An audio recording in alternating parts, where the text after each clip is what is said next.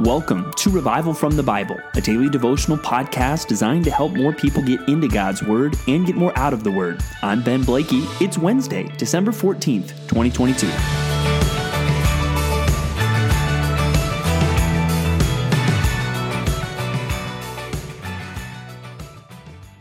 Imagine being able to sit down in heaven with somebody who's been martyred for their faith. Or imagine having a conversation with someone who suffered greatly in their Christian life. And imagine in that interview, you asking them the question, was it worth it? Was giving your life for Christ or was suffering for Christ, was it worth it? I think you're going to find the answer to be absolutely. And we're going to see a couple things in Scripture today that remind us that in the end, what we do for Christ and staying faithful to Christ will be worth it. And I think more than we even anticipate, more than we even dream, it could be worth it. And that should remind us also that the Christian life should involve suffering. Even as we've seen at our church recently, studying through the book of Philippians, according to the Apostle Paul, and really the example of Christ as well, when it comes to the Christian life, suffering is not a bug, it's a feature. It's part of the Christian life. Now let's dig into God's Word and see where I'm getting this from. Let's start in Revelation chapter 7. Now, Revelation chapter 7, this is kind of a pause here between the sixth seal, which has this cataclysmic judgment on earth and people hiding from the wrath of the Lamb. And then the next chapter, we'll get into the seventh seal and the seven trumpets. But here we get a scene of something else. We get a scene of something that seems to be going on earth and something that seems to be going on in heaven. And it starts with this vision really of this group of 144,000 sealed from every tribe of the sons of Israel.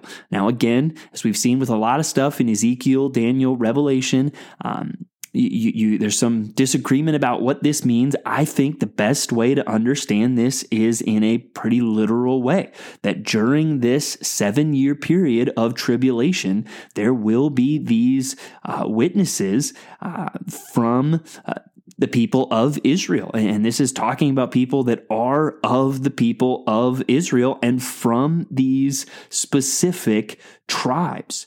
And then we see a great multitude, not from the nation of Israel, but from every nation and from all tribes and peoples and languages standing before the throne and before the Lamb, clothed in white robes with white palm branches in their hands, and crying out with a loud voice, "Salvation belongs to our God who sits on the throne and to the Lamb."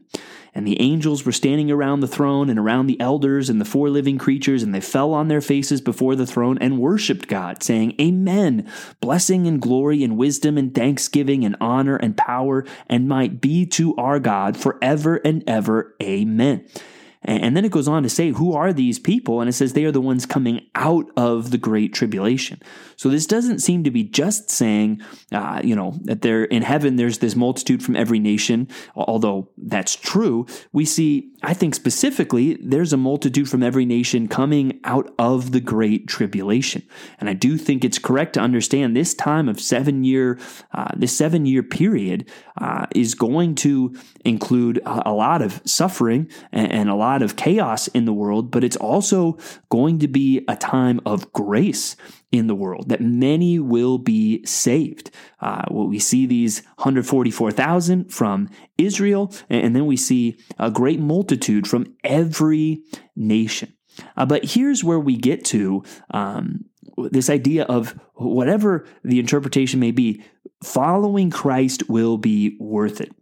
Because it describes them, it says they have washed their robes and made them white in the blood of the Lamb. Now look at verses 15, 16, and 17. It says, "Therefore they are before the throne of God and serve him day and night in his temple. And he who sits on the throne will shelter them with his presence. They shall hunger no more, neither thirst anymore. The sun shall not strike them, nor any scorching heat. For the Lamb in the midst of the throne will be their shepherd, and he will guide them to springs of living water, and God will wipe away every tear from their eyes. You think you're going to talk to any of these tribulation saints and say, hey, whatever you endured in that time for Christ, was it worth it? I mean, consider what you just read. I think it's going to be worth it. Serving God in his temple day and night, all the suffering of earth is gone. No more hunger, no more thirst. Being with the Lamb, him being with us as our shepherd, guiding them to springs of living water, and God wiping away every tear from their eyes. And I inadvertently used even the word us in there, but you see, I think this is talking specifically about those that we see there in verse 14 of the Great Tribulation. But you see language of this when we get to the later chapters of Revelation describing the new heaven and the new earth, that all Christians are going to experience things like this.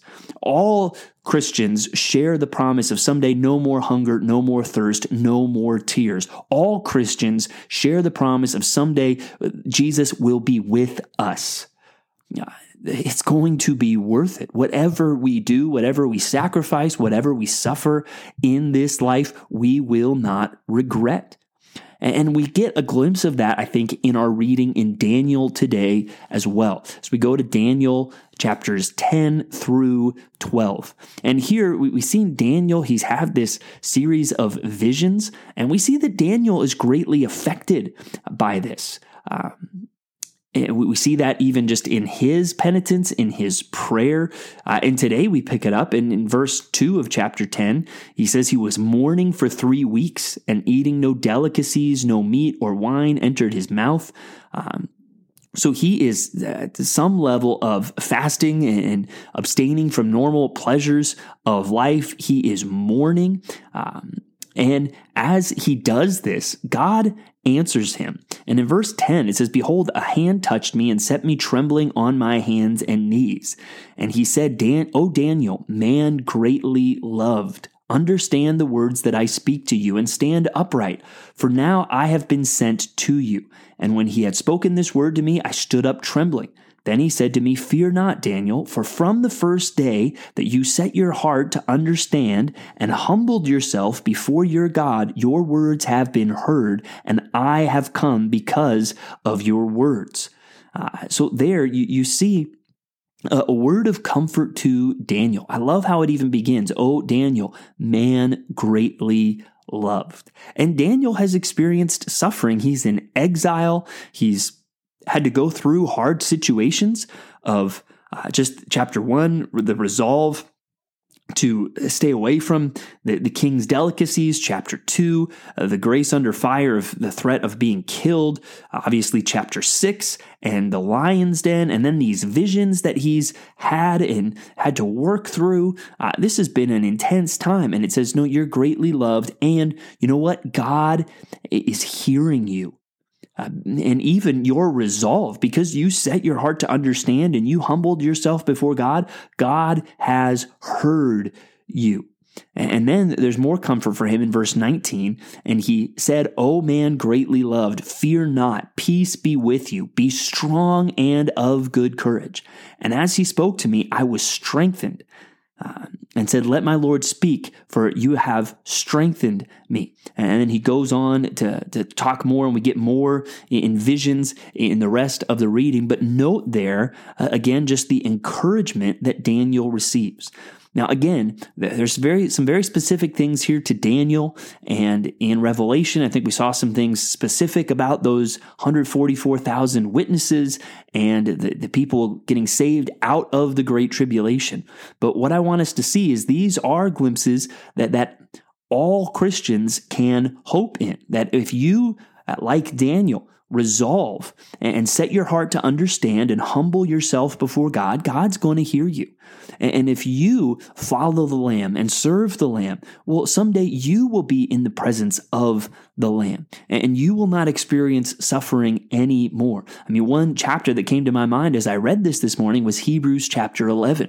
When you consider all the sacrifices made by the people of faith, in that chapter and the promises of reward that are in that chapter. So I think our readings today in Revelation 7 and Daniel 10 through 11 or 12 should encourage us along those same lines. Now, chapter 11 gets into some pretty specific prophecy that I think, again, comes to this figure of Antiochus Epiphanes. And if you have a good study Bible, it should give you some more information about him. But I do think, as some other Bible commentators do, that it's right to understand as you get to chapters 30 or verses 35 and 36, where it talks about until the time of the end, for it still waits the appointed time. And then verse 36, where it starts talking about, and the king shall do as he wills, he shall exalt himself. I do think there's a pivot there from Antiochus Epiphanes to things still in the future. And that, yes, Antiochus Epiphanes in some ways is a foretaste of really this figure that will come, known often referred to as the Antichrist.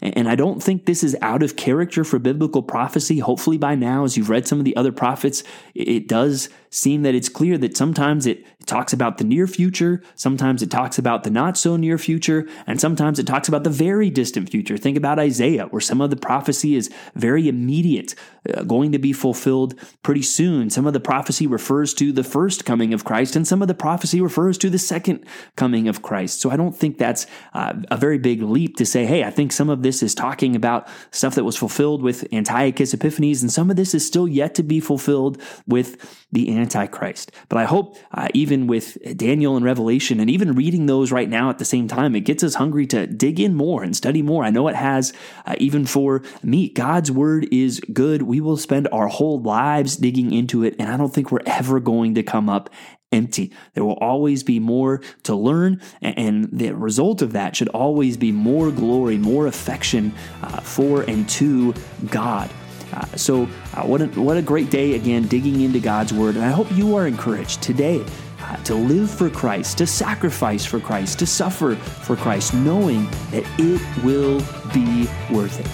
Thanks for digging into God's word with me today on Revival from the Bible. For more resources, check out revivalfromthebible.com. To learn more about Compass Bible Church Treasure Valley, go to compassbible.tv. The grace of our Lord Jesus Christ be with you.